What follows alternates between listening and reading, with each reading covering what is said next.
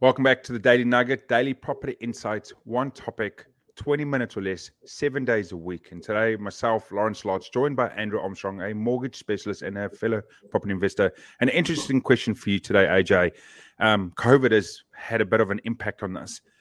Buying property in New Zealand while you're based overseas. So in this example, I'm a Kiwi citizen or I'm an Australian citizen living in some country outside of New Zealand, and I'm looking to invest or buy a property in New Zealand. How would I go about doing that? Good question. We see this quite a bit, actually. Daily calls, hey, I'm an Australian citizen, living in Australia, haven't been to New Zealand yet, but I'd really like to buy a property here, or some, I'm a Kiwi living in Dubai, for example, or Australia or the UK. How do I go and buy a property here? Firstly, it's reasonably technical, but it's not impossible, and we get some great success there.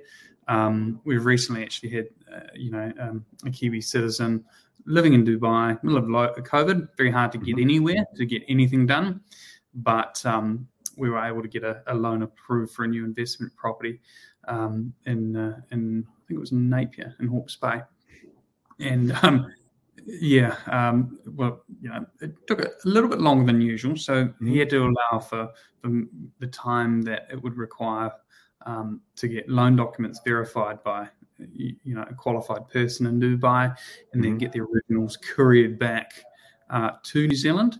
And it's just knowing and allowing for that time, but it's not possible to do. You do have limited lenders who will lend to you, and they will sensitise your income.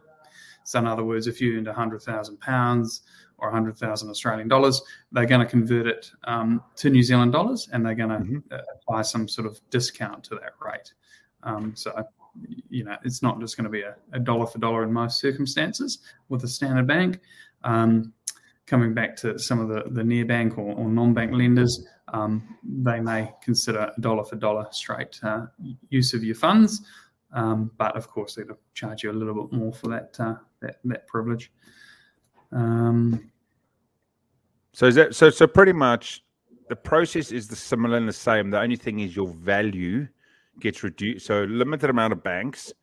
And then also the banks that do it will reduce the value that they see in you. So your cash flow and your income gets dropped down to a certain tier. Is that fundamentally the only changes when I'm based overseas?